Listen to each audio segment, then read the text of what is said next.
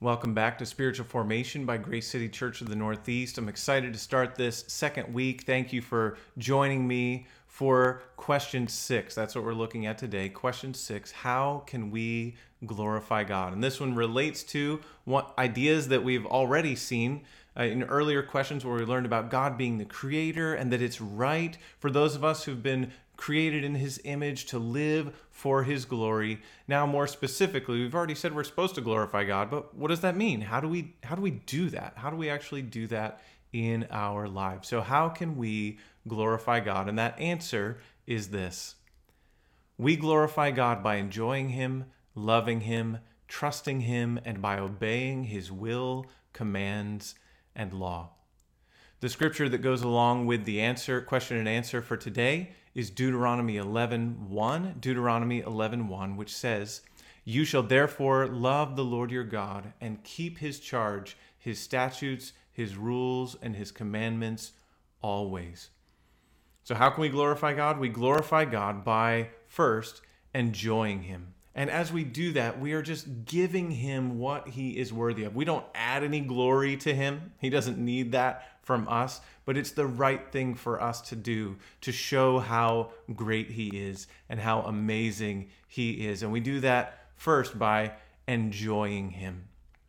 Enjoying him. And this might seem like a strange category for us, but it is exactly what we were made for. The Westminster Catechism, with its first question and answer, it says, we were made to know God and enjoy him forever. That was answering the question, what is the chief end of man? What were we made for? And that's the idea of living for his glory, is living according to what we were made for, according to our purpose. You hear lots of talk about purpose today. What is your purpose? Your purpose is to enjoy God. That is what he made you for, to be satisfied in him as your greatest joy. You find the psalmist in Psalm 43 saying, I long to go to the altar of God, to God, my exceeding joy. And where God's people went off the rails is when they turned away from him to find their satisfaction somewhere else. As the Lord is accusing his people who've gone astray in Jeremiah chapter 2.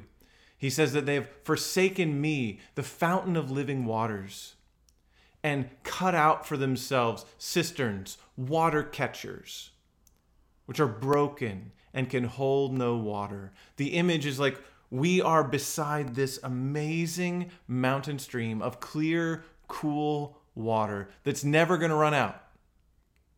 And instead we say, that's not really what I want. That's not satisfying to me. I want to catch my own water. I want to do it myself. So I brought a bucket. And it's a little dirty and maybe it's cracked, but I'm going to get it. And God says, no, I am all of that for you and more. This is what he longs to be for us. This is what he made us for, to enjoy him. So we glorify God by enjoying him. Also by loving him. When we love him, we give him the response that his love deserves. We love because he first loved us. And he has loved us with an amazing, everlasting love. And so it's the right response for us to respond to that love with love. Loving him will look like trusting him. And that's what's next. Enjoying him, loving him, trusting him. That we rely on him, not on ourselves, because we're weak. We can't bear that weight. No other person, no other thing can bear that weight, but God is strong. He is strong enough. He can carry it. He can bear it. He can take it. And in his love, he has. Jesus has taken all our sins on him. And we are brought back to him through the work of Christ alone. And so a way that we glorify him, we make him look like the great and capable Savior that he is by trusting him and not ourselves, by not seeking to justify ourselves, but trusting him alone for our justification, our right standing, our perfect record before God doesn't belong to us. It comes from Christ and it comes through faith. So trusting him. As we trust him, he gets glory. As we depend on him, he gets glory. He is shown to be who he is. That is how we glorify God. Enjoying him, loving him, trusting him, and by obeying his will, commands, and law. We obey God's word. That's one of the things that Jesus said his disciples would do. He said, if you love me, keep my commandments. He also told us that his commandments are not wearisome. They're not burdensome. They're not heavy. His yoke is light because he has borne it for us. But we really obey. And so we don't just glorify God by enjoying him. We don't just glorify God by loving him and trusting him. Really enjoying him will look like wanting to obey him. Really loving him, as Jesus said, will look like wanting to obey him. And trusting him will lead to obedience to him. We're obedient to his will, what he has revealed about what he loves and what he hates. We want to live in line with that, with what he has commanded us, with what he's told us to do and told us not to do. That's what we want to do and what we want to refrain from doing, because it's what makes him happy, and he is our great God and Savior. And so we want to obey him. So those are the ways that we can glorify him.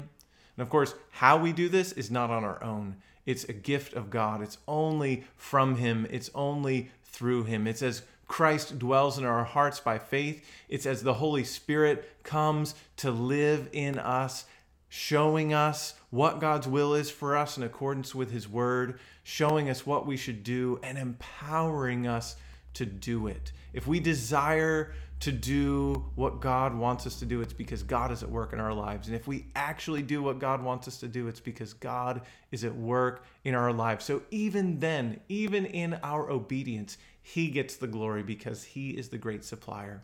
He is the great Savior. We can glorify God, not because we're great, but because he is. And now we'll close, as we do each of our times together, with the prayer that goes with this question. Gracious Lord, we want to fully know and enjoy you. Open our eyes to see you as you are, that we might trust you and long with all we are to keep your commands. Whether through small kindnesses or great courage, may each act of obedience bring you glory. Amen.